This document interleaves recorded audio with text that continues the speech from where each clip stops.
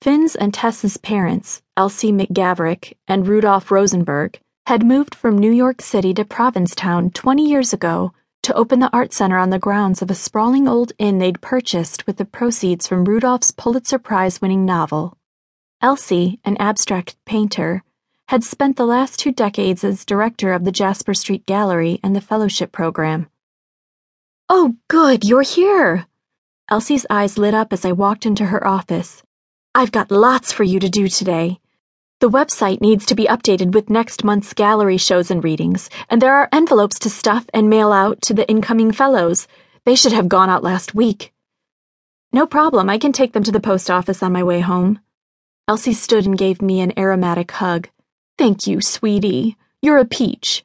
I'm unraveling this afternoon. Oh, before I forget, I brought you goodies." She hauled a bag from beneath her desk and handed it to me. "I found some information online about filling out the FAFSA forms, which I'll be happy to help you with. And, because you've started making collages now, I'm loaning you my Joseph Cornell book.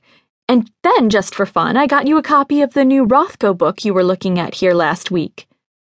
"You did?" I pawed excitedly through the bag. "You didn't have to do that." Elsie was my fairy godmother. She always knew just what I needed.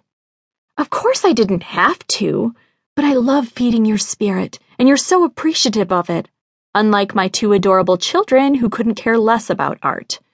Oh, and I also talked to my friend at RISD, and he gave me some advice for you, which we'll talk about before you fill out the application."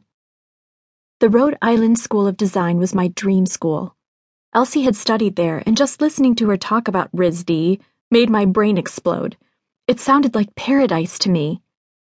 Since the first time I followed Finn into his house, was I 10, 11, and saw all the paintings on the walls, the thick art books on the coffee table, all I could think about was making art.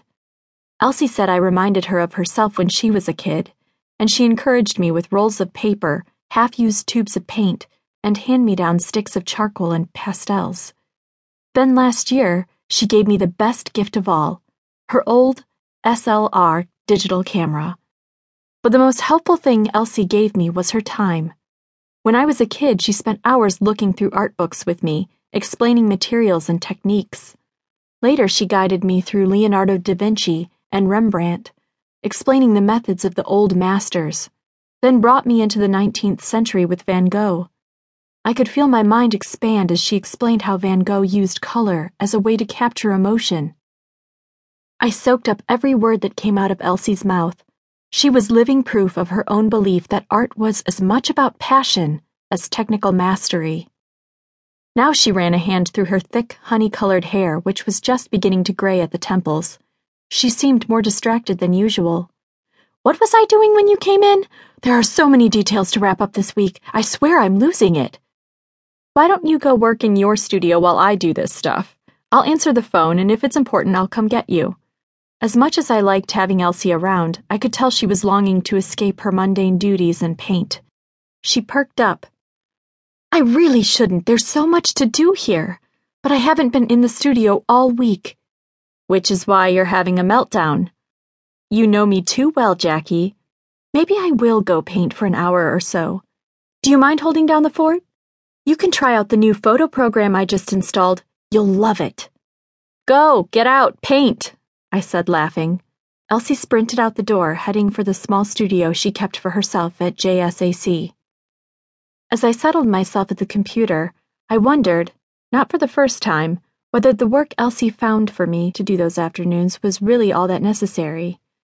Elsie was determined to help me find a way to go to art school, even though Teresa and Marco didn't have the money or the inclination to send me, and I sometimes suspected that this job had been at least partly manufactured to keep me near the inspiration of the gallery while adding a few extra dollars to my savings account.